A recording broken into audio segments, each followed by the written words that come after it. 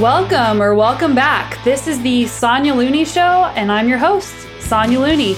This is episode 16, where we go into details about the Leyenda Del Dorado, a 7-day mountain bike stage race in Caldas, Colombia, with around 500 kilometers of racing and 54,000 feet of climbing in the jungle.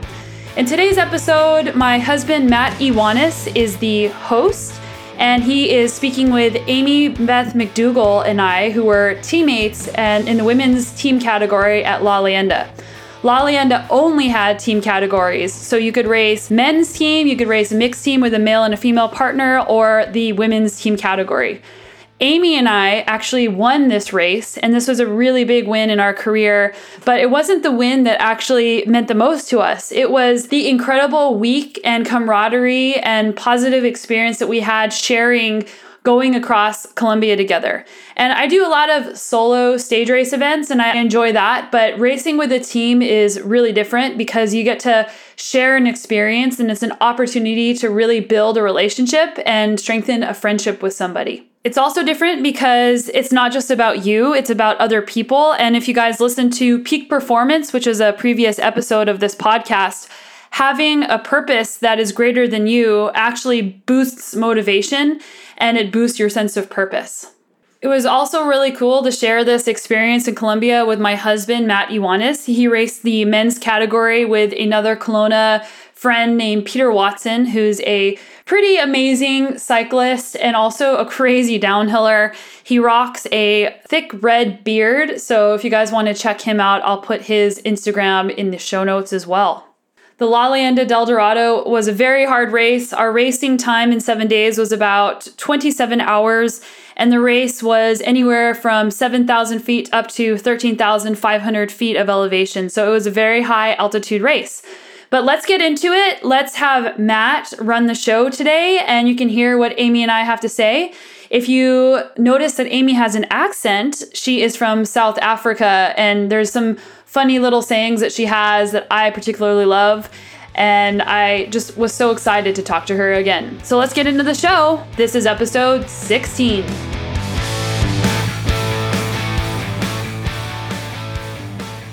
Hello, everybody, and welcome to the show. I'm Matt, Sonya's husband. Hi, Matt. Hi, Matt. I've had the opportunity today to interview both Amy and Sonya and ask them about their recent trip to Colombia. I went there as well and raced the Leyenda Del Dorado. I think I said that right. And we had an amazing experience. So I just wanted to share my experience, but most importantly, Amy and Sonya's with you guys. So I have a few questions for them. So the first thing I wanted to get you guys to do maybe is just describe the race in Colombia, like what type of race was it and why did you go there and that kind of stuff. So Amy, why don't you go first? Tell us a little bit about the trip to Colombia. Well, obviously it was a stage race, and looking at the profiles and all of that, it was definitely, I could see it would have been one of the toughest things that I've done. And yeah, just a total adventure, something completely new. So that was very attractive. And yeah, obviously fully sponsored and with a partner like Sonya, it just was, awesome. Cool. Yeah, going to Colombia was something I was really interested in doing, and I had heard of a new potential event there some years ago. And usually when people say, hey, you want to go here? I just say yes. And there's been times where I knew where Colombia was, but there's been other races I've done where I actually didn't even know where it was. Like I had to go look at the globe and give myself a refresher in geography. But I was excited to go to Colombia because a friend of ours spent a lot of time in Ecuador, and he had talked about how amazing Ecuador is and the high altitude jungles. So whenever someone said Colombia, I was excited about that, and also about the people. Like South American people are incredible. Like they're so fun. And I've raced in like Chile, Argentina, Brazil, and I was just excited to meet the Colombian people. But Amy, it was funny because you mentioned the course profile. I actually didn't look at the course profile until the day before we were leaving. Yeah, that was a bit of a shock for both of us. Sometimes I think maybe it's better that way, hey? Yeah, oh, totally. Rather don't know. Yeah. So one of the cool things about this race format is that it's a partner race, a team race. You have to race with your partner no more than a couple minutes ahead or behind at all times. And so a big part of doing these kinds of races is teammate selection. So Amy's from South Africa. Sonya is living in Canada.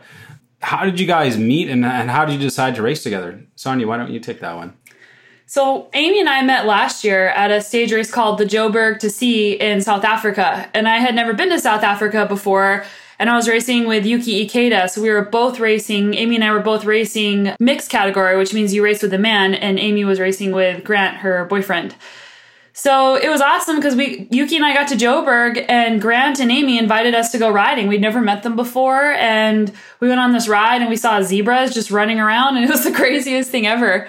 But, over the course of a race, the Joberg2C was a 9-day race, and it was really hard, particularly for me because the terrain is really different from what I'm used to riding.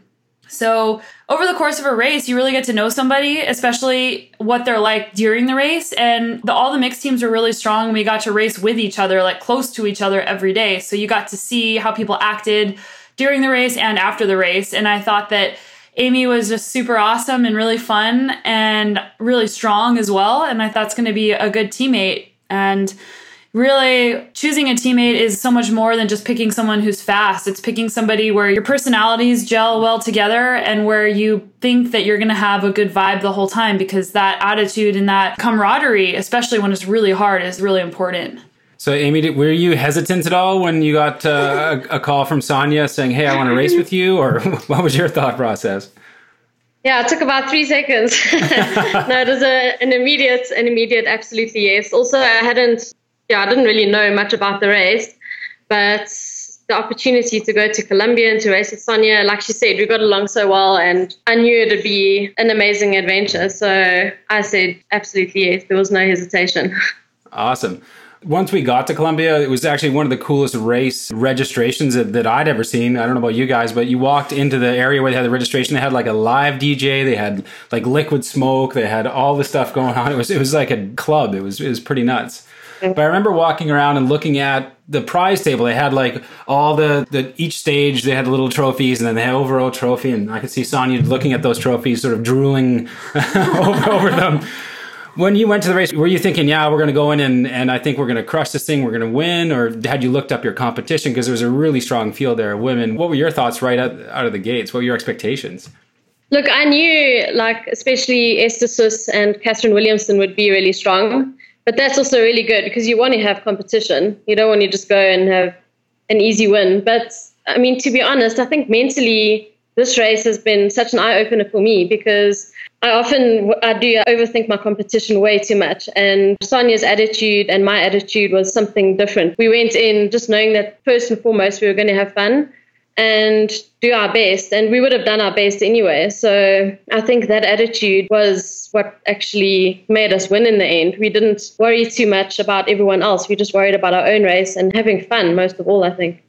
Yeah, and that's actually not that easy to execute. I mean, that's something that I'm sure, I know, Amy, you've been working on it, and I've been working on it as well, as not focusing on the outcome of a race and really focusing on the present moment. And we had some things happen in the race. Like one day I had a puncture and Catherine and Esther passed us. And I was kind of like starting to freak out a little bit. And Amy was so calm and she had to fix it for me because I was like, and she had this like amazing South African plug, which if you guys haven't seen these plugs, they're just starting to come over to North America. But it's like this like stabby little like mini screwdriver thing, and you stick this sticky rubbery thing into the sidewall and it actually plugs it up for you. And we had discovered that mine was too short. So you can insert all kinds of funny jokes about mine being too short and Amy's being long. But yeah, she fixed it. So that was a moment where I was like, oh crap, like they're in front of us now. This sucks. And then they ended up having a flat tire, which was crazy. And there's all this just uncertainty going on because they're a strong team. So just focusing on what you're doing, especially that day, was important. And the win that day meant even more because of what mentally we had to kind of go through of having the lead, not having the lead. And we had gotten caught by them on this, like, it was called the wall. And it was like 25-30% grade for 2 kilometers. It was insanely steep. And by the top, I was like, I'm just getting off my bike. I'm just going to walk. And I could barely even walk my bike up the thing. And then I got passed by both of them riding on that section. So I was a little bit like, oh, man. Yeah, so you and me both. Yeah, how did you feel when that happened? Like that whole little section in that race? And like it's never good, but you need to just not let it affect you too much and just carry on doing what you can do. Because I know when I start getting stressed, then I do stupid things. So I just kind of let them pass us and knew we just needed to carry on riding our own race. Yeah. And then we passed the back and they got the flat tire. And maybe that was because there's some weird energy of like, oh God, we passed the back, sweet. And I was just riding on like a flat. Like there's just no way that should have happened. And it did. So, yeah.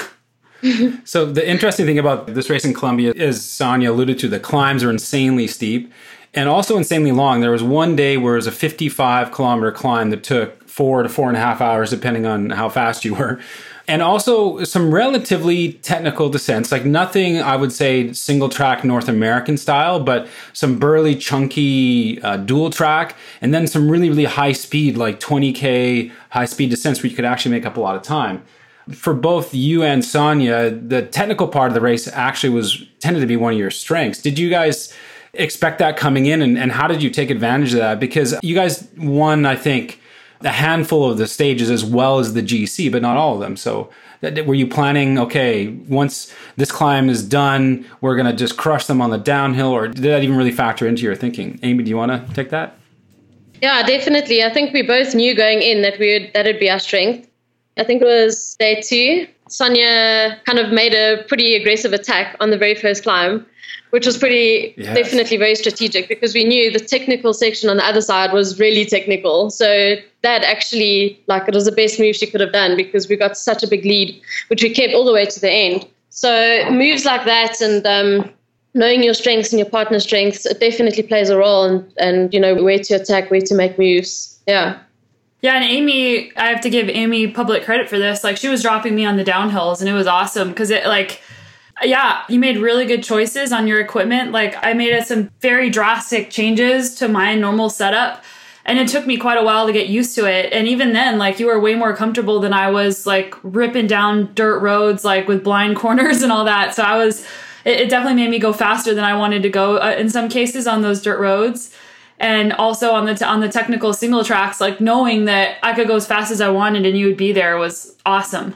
Yeah, I think that's cool. Thank you. That's one of the challenging things, especially, not only from a partnership perspective, are you the same speed going uphill, but downhill can be wildly variable. And especially for you guys from different parts of the planet, you never really know until, you've raced against one another or with one another. So that's pretty lucky. It sounds like you guys have found a really pretty perfect match. So I just want to say, having a partner, especially a woman who's as good technically as me, is really awesome as well. I mean, Sonya would go ahead on that the crazy, rocky, gnarly kind of stuff, and I could just follow her line. I just trusted her where she was riding. And it is, as a woman, it is sometimes difficult to find someone as good technically. So that was really, really cool. I enjoyed that. Well, I wanted to ask about a couple stages in particular, and I think this might have been day 3 or stage 2 where we went into a town called Salamina, and that's the same day, I believe, as the wall day. So we had this point-to-point day, and sort of halfway through this rolling day, there's this crazy climb with this monster steep pitch in it, and then you basically just kept climbing up and up and up. The profile was kind of funny because it appears like there's no downhill. Like you start low and you finish high, and you just race for 4 hours straight up, not straight uphill, but up and down. But we came into this amazing little town called Salamina, and it was probably one of the coolest race finishes that I've ever seen. But Sonya, why don't you describe that a little bit? Because at the end of the stage, there's this picture of me hugging Sonya, and you probably can't see in that picture because her head's the other way, but she's really emotional, really happy and excited. But maybe describe that moment coming into that town. Yeah, that was incredible. And that was the day that Amy and I were just talking about where we got past, and then we passed them back, then we had a flat tire, then they had a flat tire, and all this stuff happened, and you had to just keep pushing forward regardless and just try not to think about any of that stuff. And I remember I was starting to get fatigued by the end of this day, and we thought, okay, we're almost there. We can't possibly go up anymore. And then you pop out on this pavement, and then it just starts rolling again with all of these steep climbs. And Amy and I were just are you kidding me? We're not there yet. And there's more uphill. This is ridiculous. And we had heard that there's just a really steep, crazy downhill into town and people everywhere. So we finally get to the top and we know we're there. And the downhill was actually intimidating. It was paved, but it was crazy steep through this town. And all it would take was a rogue dog to run out in front of you and you'd mess yourself up pretty bad. and there are lots of random dogs running around. So we rolled in and lining for probably like a kilometer. There's just like a roar of people. It was so incredibly loud. And just the fact that we had gone through all those things that day, and it was day 3 of the race, we had taken the leader's jersey on day 2. That was like, oh, wow, we actually might have a chance to hang on to this leader's jersey. Like, this is pretty cool, because when we first got the leader's jersey, like my personal coming into the race, I thought, well, I've never beat Catherine and I've never beat Esther and I've never even raced Esther. And Esther is like multiple time world champion, 1 Cape Epic, 1 Transalp. So in my mind, I thought there's no way I can never beat, we're going to beat these people because of who they are. And now we're beating them for real. And it's the second day we've beat them. And we're rolling into this town with like all of these cycling fans just screaming for you and all the things you went through during the day, the ups and the downs, literally, figuratively, and emotionally. And you get to the finish line and there's just like hundreds and thousands of people, like literally over 1,000 people there. And you stop and like instantaneously you're swarmed with cameras and people and kids. And these girls had made flags for all the riders. So like one girl brought a South African flag and one girl brought an American flag. And it was just like, I was like beside myself. Like I was like breaking down, crying tears of joy and laughing at the same time. And it was just so intense for me to have that experience and to share it with Amy that we had done that. We might actually have a shot to really win this race. And that there are so many people that actually cared about what we were doing. And it was just amazing. Yeah, Amy, what was it like for you guys? There's this really cool picture of you guys riding into the final square. We can see you guys just coming through the finish line. And then there's a shot from a drone, I think, and you can see like, you just sort of see like a couple of helmets and there's a swarm of people. And I don't know if ESPN Latin America was there. And like in North America, mountain biking in particular and road biking as well, but specifically mountain biking isn't very, I would say, a really public sport, popular sport. Was that an unusual experience for you, or South Africa similar to that, or how did that rank for you? Yeah, I got goosebumps actually listening to Sonya talk about that finish. It was out of this world. I think that day was probably the highlight of my entire career. Well, that and the day that we won the whole actual race. It was just, it was absolutely mind-blowing. I don't think I've ever actually given anyone an autograph before, but we just had like kids lining up for our autographs and being interviewed left, right, and center. And we just felt like complete celebrities. We were actually joking. We said that our helmets are getting tighter every day because our egos were growing, our heads were getting bigger as the days went by. We just got treated like absolute celebrities and stars. It was pretty emotional. Yeah, it was just like one example, like a very tiny cross section of what that would feel like in North America to be like an NFL or an NBA player, you know, like basketball or football, where it's like you're this crazy sports celebrity. And I actually felt empathy for those people because I love talking to every single person. I want to sign every single autograph. And that was the only time ever in my life where I couldn't actually do that. And so that transition, if you were like a real big time sports celebrity, that would be actually really hard if you're used to like trying to be there for everybody. And now suddenly you actually cannot physically do that anymore. Like that would be really hard. Yeah, absolutely. Thankfully, I've never had that experience, and I probably won't have to balance that. But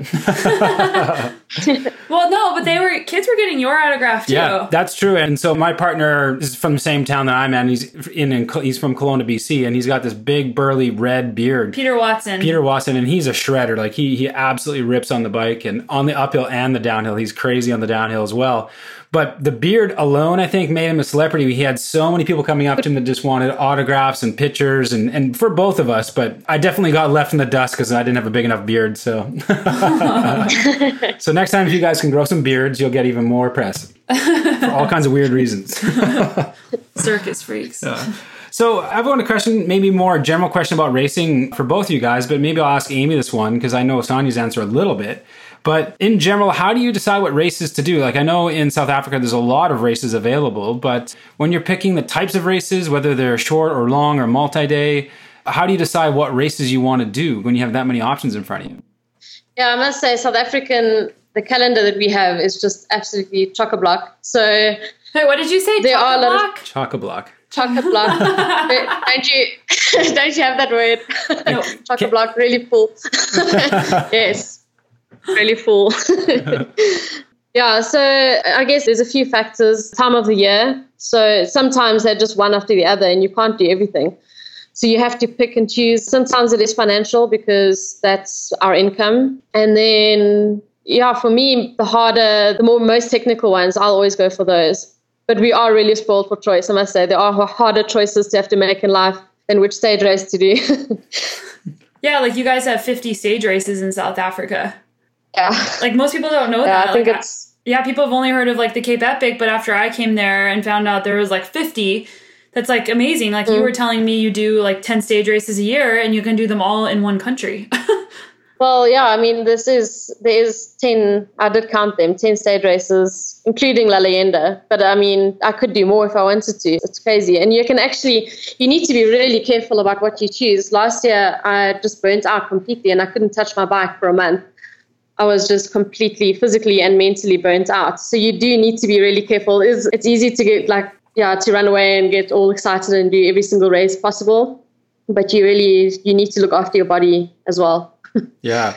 Now, Sonya is, obviously an ultra endurance and endurance. That's her thing. And when she talked to me initially about you at this race, she said, well, one of the most important things about stage racing in general is durability and being tough. And she told me a little bit about some of the crazy endurance races that you'd done. And it just sounded actually ridiculous. So what race, was there more than one, or have you done a couple of crazy races, or what were they? I think the two craziest, most character building, life-threatening races I've done was probably the Manga, which is a race it was basically 1,000 Ks through our desert, the Peru. That self-supported, right? And self-navigated. Yeah, every 200 Ks, there was like a stop. And then it was you had your navigation on the GPS. Also, I'd probably still be out there, and that was 2 years ago. Yeah, so the navigation was luckily not a problem, but it was you're the first person across the line on one. So it wasn't like you had days where you finished a day and then you could sleep and then start the next day with everyone else. You had to decide when you slept and what you ate and all of that. And I think for the first group, it was a big shock to our system because we didn't know that there would be corrugations, these crazy corrugations for 1,000 Ks in the dirt roads. We just thought it would be flat riding. So I had a 650B hardtail on all these massive corrugations. There was a block headwind the whole way. It was like having a hairdryer in your face. It was 40 degrees Celsius. You could literally drink 3 liters of water and then be thirsty again 15 minutes later. So that mentally I broke down every single day. I got to the darkest points that I've ever been to in my whole life and made it through. And that kind of actually changed my life and also gave me reference points. So if I ever get to a dark place in a race, it's okay. I've been to worse places, I can get through this. Yeah, and then another one was Iron Bike Italy, which is that was spectacular. I mean, that was completely on the other end of the scale, where you're doing also 3,000 meters and 70 Ks and a lot of hiking with your bike on your back. The one day it took me 10 hours. That was the second last day or something like that. It's just 20 Ks. The one day it took me 4 hours from just hiking and the stuff's unrideable. Yeah, so those were definitely the things that stand out. I don't think I would do them again in a hurry just because of the damage that they did to my body and the amount it took out of me mentally as well. Physically, the Manga took me 3 months to recover from. So because your muscles completely atrophy, it's crazy. So I wouldn't do them again in a hurry. I'll just, I've built that character now. Maybe one day again when I'm older. Yeah, that sounds absolutely, absolutely nuts. I have to admit, as exciting as that sounds, I'm pretty happy with my 4 to 8 hour races being extreme for me. I think multiple days and 10 hours and 40 degrees Celsius.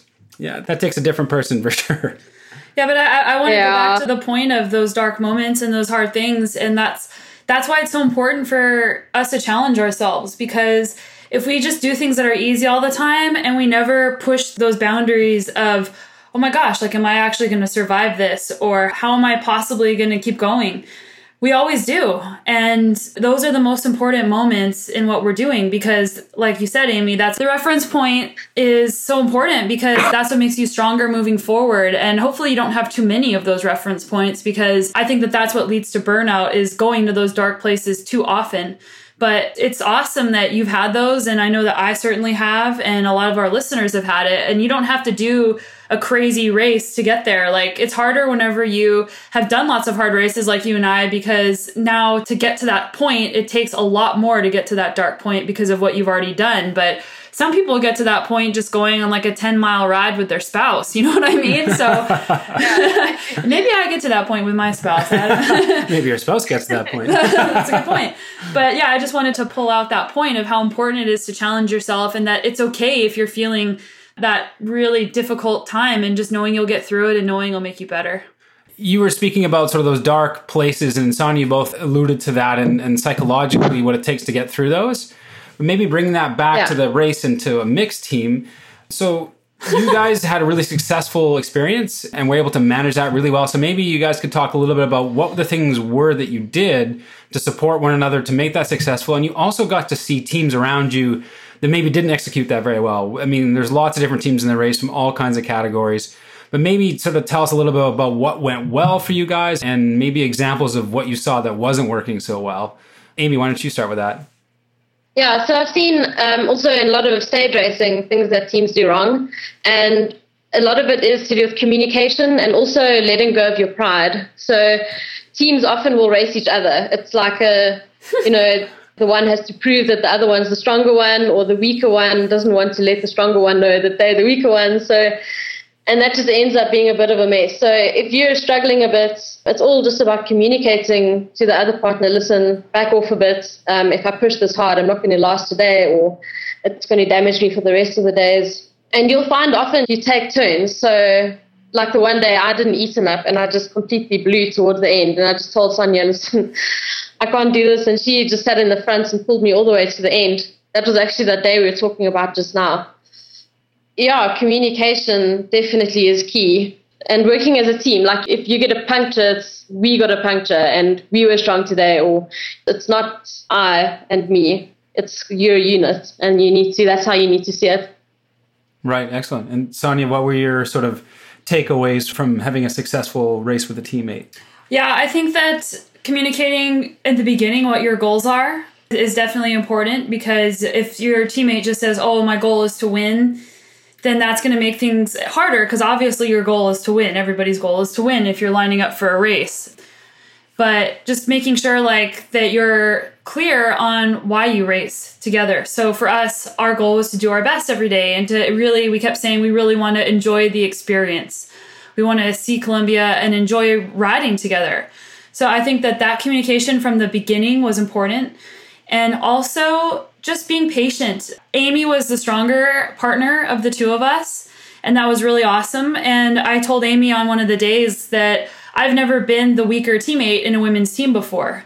And I was curious to see what my ego was going to do, because everyone has one. Everyone has an ego. And I was really happy that I didn't have 1 second where I felt like my ego was bruised because I wasn't the stronger rider. I was happy that I could sit on Amy's wheel, and at the end, she was actually pushing me. And I was really happy that I had such a strong teammate, and Amy never made me feel bad about myself. And having a teammate that doesn't say mean things to you. I've raced with men that have said really mean things to me, like you can't go any harder. I've seen you go harder on a recovery ride, and you're racing and you're going as hard as you possibly can. So I think that the key here is the empathy, and Amy and I both are very empathetic people, and especially when we're racing, because we've both been in that situation where we've been the nail, like the hammer and the nail analogy, being driven straight into the ground by our teammate, and maybe not emotionally, but just even physically. So having that awareness around what it feels like to be the weaker partner,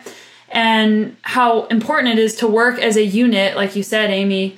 I've got a question, sorry to interrupt, but so what I want to know is the balance between being on the same page about doing your best and having a good race experience, because that sounds all nice and fluffy and, hey, we're just here for a good time. But I see Sonya at the start of races, and she tells me, I want to kill people today. I can't wait to crush everybody. And not specifically my direct competition, but I want to crush everybody. Every guy, every man, I want to kill people. So, how do you balance that, I'm a raging animal and want to crush people, with this sort of idea of, we're just going to do our best and be okay with that?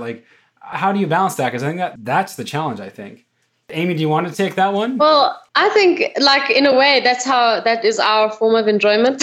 That's how we enjoy things. It's doing our best and trying to beat everyone. And, I don't think we would enjoy it if we just rode slowly and took selfies all day and enjoyed the view. So in a way, that is how we enjoy ourselves. But it's, I don't know, just doing it in a positive way, I guess. Yeah, but I think it's not so much about beating other people. Like, the byproduct of riding like an animal is that you beat a lot of people. But where I get most of my satisfaction, and I'm sure it's the same for you, Amy, is when you're out there and you're riding and it hurts like hell, but you know that it hurts in a good way. And it's hard to describe it. Like, there's those days where you feel absolutely horrible on your bike. And I had one of those in the race where it's just like pure torture to be riding your bike and you just keep digging and digging and it's not any fun. And then there's the days where it hurts very, very badly, but in a different way because you're actually going somewhere with your pain. And those are the days that I love the most. And in terms of results, like Amy and I actually talked about this while we were racing. We'd much rather ride our best and bury ourselves and come 3rd or 10th than to ride poorly and win a race. Yeah, absolutely. Yeah, exactly. Yeah, I'd rather, for me, to finish a race knowing that I absolutely buried myself. It doesn't matter what my position was. That is when no. Wait, sorry. You put on hold. Yeah, start that sentence again. Yeah, so when I bury myself, that is when I know, then I'm happy. Actually, I've come to realize that you can't be in control of your competition. We can't be in control whether if Esther and Kath or the other girls would be stronger than us. That's not in our control. We need to do what we can do and the best that we can do. If we went out there and did our absolute 100%, then I'm happy. That's more what it's about for me. And Sonya as well. We did talk about this at length. Sonya has quite a talent of talking, and she almost rides faster when she's talking and riding. So I was like, okay, she can do that then. So it was pretty cool. We chatted a lot, but it didn't slow her down. I think she actually went faster. The funny thing is, like, when you were saying that at the finish, and then you're talking to Yuki, who I've also raced with. Yeah, Yuki said the same thing, that I go faster when I'm talking. And that is so weird. Maybe I'll just start talking the entire time. It'll drive everyone nuts. Yeah. So, psychological warfare. Yes, it is a talent, and it is probably quite demoralizing for a lot of people if they like fucking off. And well, that's a South African term, fucking off. You're struggling, and then everyone else is struggling, and then Sonya's chatting away. I think it's pretty good to psych out competition. Yeah, but I wasn't taught, like, there were days where with the altitude, I was just like dying. I was wheezing and breathing so hard, and you were like, oh my God, is she dying? And I was like, I'm okay. I just have to breathe really hard because of the altitude. Yeah, and it wasn't, you did have moments where you were just had to breathe. For sure, especially with that altitude, it was crazy. Yeah, so the race pretty much started at 7,000 feet or about 2,000 meters, and you went up from there. So up as high as 4,000 meters or about 13,500 feet. So you're constantly at elevation and then higher. So coming from a bit lower sea level, it was definitely a challenge. Just the respiratory system is in overdrive because you're breathing so hard. But apparently that didn't really stop Sonya. She was still talking for the most part. There's probably a meter, like you get to a certain elevation and the words start becoming either shorter or stop. You need to chart that next time. So I've got another more race-specific question for you guys. And this is, again, more of a general question. Both of you are, exceptionally strong riders, and of course women as well. What's it like to ride in big races like this with large groups of men and women? Do you find riding with men changes the dynamic of the race or how you race? And what's that like? Do you want to start with that one, Sonya?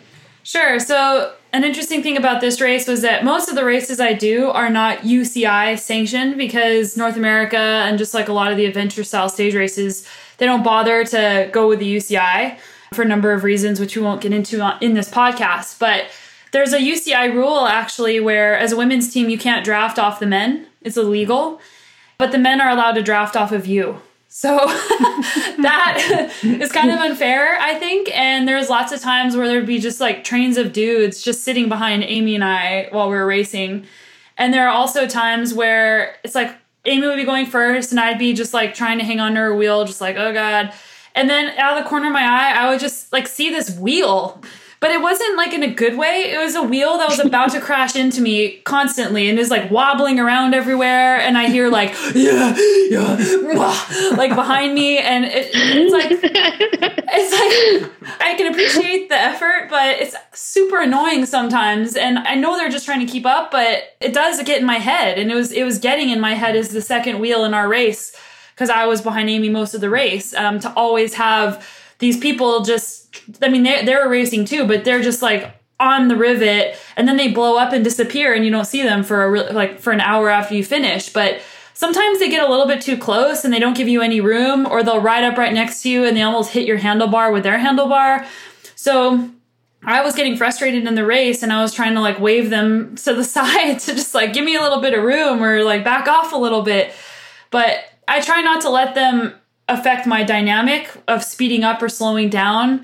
But I do think that in a non-UCI race where you can draft off of the men, it is a different ball game, because you want to stick on their wheel on the lead group of men as long as you can, and that can be a major advantage in that type of race. But Amy, like, what did you think about, like, there was one day where you were behind me and there was a guy doing the same thing to you, and you're like, oh God, this guy. This guy. Yeah, there was that one team in particular that I think didn't like us beating them. So, yeah, that does it's just one of those things I think you just get used to, is guys not liking girls beating them or being checked. Well, so, yeah, you do get that in a race. But you just kind of, you've got to sort of ignore them and just ignore them.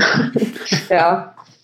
Yeah, and for just a point of reference for everybody, I think in the overall, so they were obviously, Amy and Sonya were number one in the pro women, but in the overall category, I think you guys were 12th, I think, in the general classification. So there was a good 50 or 60 teams that got chicked. So for all you guys out there, sadly, you're going to get crushed by the top women pretty regularly. So when you're racing and pacing yourself, hang on as long as you can and have some fun.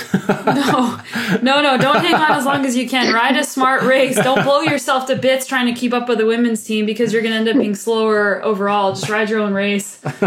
And in fact, a good example is Matt and Peter were riding their own race the day that I cracked big time and barely made it to the finish.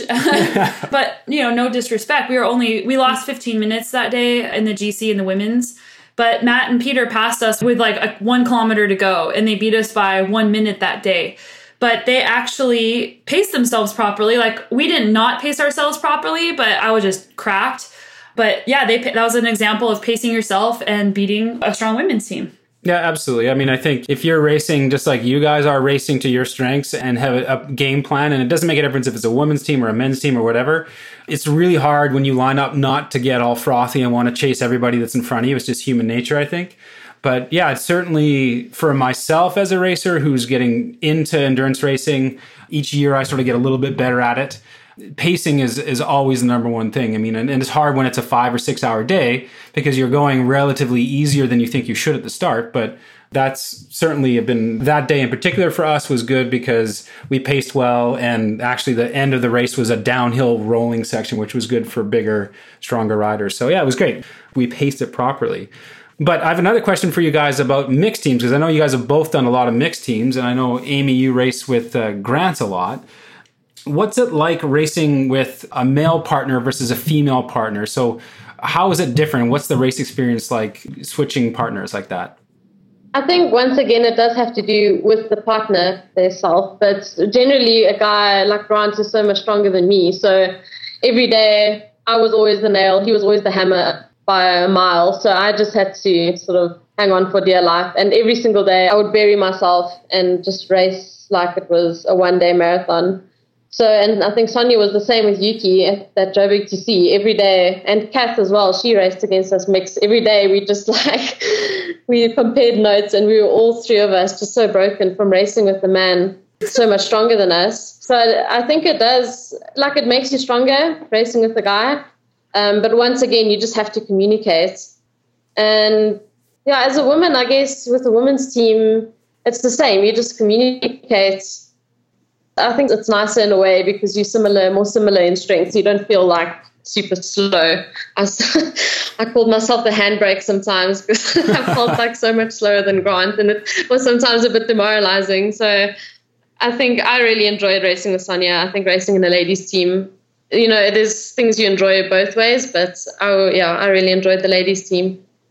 I guess the guys' team is also nice because with Grant, he carried all my water every day, all my juice. He would like ride ahead and he carried all the spares. He would fill up my bottles for me. So I was like pampered quite a bit with him. So that is another pro about being a ride racing with a guy. Right. And Sonya, what's your experience? Because I know you've done, this year you did Trans New Zealand with Gordon Wadsworth. The Pioneer. Or Pioneer, sorry. Yeah. With Gordon Wadsworth, and you've raced with Yuki at Joberg. So yeah, how would you compare the difference between women pairs and mixed? Yeah, I think it's way more painful racing with a man because of what Amy said of the discrepancy. Like the guy is so much stronger. Like you want to pick the strongest guy you can possibly find because the stronger rider is supposed to carry more weight and do a lot of pushing. And in pairs racing in mixed, the guy ends up pushing the female quite a bit if you look around. And we even saw that in some of the men's categories in La Leyenda, like some of the dudes' teams, one dude was pushing most of the time, the other teammate. But it's harder when you're getting pushed, I think, because that discrepancy is there. So you actually go even harder when you're getting pushed instead of resting and relaxing. It's more, I don't want to say it's more fun. It's just a different experience racing with a woman because the discrepancy is only a couple percent if you have a team that's well matched. It's not like a massive, massive difference. But so yeah, like one teammate can set the pace, the other teammate can hopefully match it instead of like the guy like setting the pace and the girl always having to say, can you slow down? Can you slow down? Can you slow down? And that is demoralizing for sure. So yeah, definitely they're both fun, but it's a different vibe altogether. Yeah, and it sounds like the key point for both of them sounds like communication and understanding and empathy between partners, whether they be, people of the same strength, male or female, or stronger. So that there's no, oh my God, what's wrong with you? I've seen you go harder in a training ride moment. There's understanding of when you're having a bad day. Okay, well, I've got just sort of two more questions. This question, maybe we'll start with Amy, because I think to some degree you guys have a similar story, but how did you decided to become a pro and you sort of hit the switch and decided, I want to be a pro mountain biker. What kind of support did you get from family and from friends? And was there anything you had to overcome there? Or was that a pretty easy decision for you and everyone around you to be supportive and make that? Or was that a bit of a challenge? Well, I had to quit my full-time job. I was a hairdresser and I didn't have a bike. Well, I had a really crappy bike.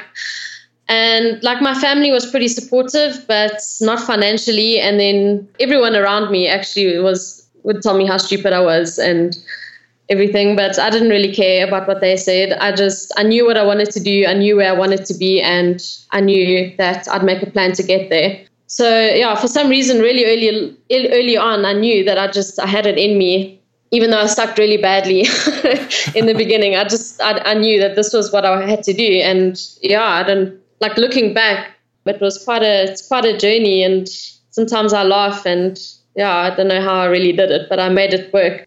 That's awesome. And I think, Sonya, what was your experience? Because you had a somewhat of a similar experience, although you were going to school at the time, you were making this happen as well. But what was it like the moments you decided to say, hey, this is what I want to do, and no one's going to get in my way? How did that happen? Yeah, I mean, if you guys want the full story, you should listen. I'll link it in the show notes. We did an entire podcast on it, but basically it's like I wanted to be a pro mountain biker, but I had no financial support from family or from anybody. So I had to work a full-time job, and I kept trying to choose jobs where I would be able to have time to train. So like I was a solar engineer, but I told them I need to have flexibility in my schedule. So let me make my own schedule. And then I was doing sales and marketing, traveling around the country, but I would take my bike with me. And then eventually I quit my job and said, I'm doing this full time, but it's hard and it's scary. And I didn't have support either. Like I didn't have emotional support. People kept saying to me, well, you have a master's degree in engineering. When are you going to use that? And to be honest, people still tell me that. And I tell them, I'm not going back. Like, this is it. I'm not going back to the safety net. And like my family didn't support me. Like they would just keep saying, like, they're happy I had a hobby that I liked, but to them it was just a hobby. So yeah, if people out there want to do it, it's like, it takes drive and courage and not giving up. And every single person that I look around that I started racing with, they've all made it. And it took a decade and they're there. So don't give up. Yeah, that's awesome. And then to sort of wrap this back around to La Leyenda, you guys both beat, and this is, again, a compliment 100% to your competition. They're incredibly strong women, very accomplished riders, well-known, and you guys, it's a relatively big win for you guys. How does that feel coming, Amy, from those moments of like you said, maybe not performing as well as you wanted, in your words, sucking, but not, and not having maybe people believe in you. What does it feel like now to sort of have this kind of a victory? It feels really good. I must say, I've had a lot of achievements and victories and a lot of failures in between. So, it feels good, but it's not like, I don't know, I don't have like a huge ego from it, I guess. I think it's more the failures along the way that have made me grow. And I failed a lot in my career. So those are more the highlights for me in a way. Those what make the journey so much more worthwhile. Yeah, and for me, it was just learning to not underestimate yourself. And, just because you won one race doesn't mean that you're going to keep winning. It's like you just have to keep going. And it's the process and what we went through to get to that finish line. That's what's repeatable and what's important. And the win is the icing on the cake. But the mindset of not going into a race thinking, oh, well, I'm going to lose, not thinking that, I think is what I learned. Yeah, and as well, I mean, whether you win or you lose, it doesn't last. So that's actually the beauty of it. I mean, I was really strong at La Leyenda, but then 2 weeks' time, I could get my ass kicked somewhere else. And then, then I start from scratch and I learn from my mistakes. And then a month later, I'll beat someone that I've never been able to beat before. That's just the beauty of it. It's a constant learning process and just never underestimate yourself. Yeah, that's interesting to hear. The sort of the mindset of what a professional athlete goes through is recognizing failure as an opportunity rather than a setback. And then also having the patience to just keep on working at it. Like Sonya said, it could be a decade, it could be months, but to believe in yourself, stay focused and learn as you go and not put too many expectations on what might happen next week. So yeah, it's interesting to hear both of your guys' thought process around that. And I think it sounds easy to say, but those are very difficult things to execute. Yeah. And I think another thing is also to not tie your self-worth into your results, which is something I did quite a lot earlier on as well. So just to recognize, that you will fail, you will win, but don't tie your self-worth to that. Mountain biking is what you do. It's not what you are. Put it that way. Right. Yeah, absolutely. Well, excellent. Well, I think we're probably out of time. I know Amy's got probably get back on the trainer and do about 3 more hours worth of riding or something crazy. But so we'll let you go. I'm actually going for a run. So yeah, I need to try out this running thing. What? So, just a recovery run. She'll be like the Terminator in Terminator 2, just like dun, dun, dun, dun, dun, dun. It's like not even breathing, mouth closed, just sprinting. Oh, I don't think I have much talent in the running department. My legs are a little bit short, but it's nice to do something different. Yeah, absolutely. So, yeah. Awesome. Well, I think we'll wrap that up here. Thanks so much for spending the time, Amy, and Sonya for sharing your ideas. And we look forward to hopefully seeing you at some point, and who knows where in the world. Maybe it'll be South Africa, maybe it'll be North America. She's going to come visit. Oh, there we go. Yes. Awesome. Yes. Yes, you love it here. Absolutely. All right. Yeah, I can't wait. Definitely. Bye. Okay, well, thanks for the chat, guys. It was good seeing you again. And yeah, hopefully see you soon. Okay. Bye. Okay, bye. See ya.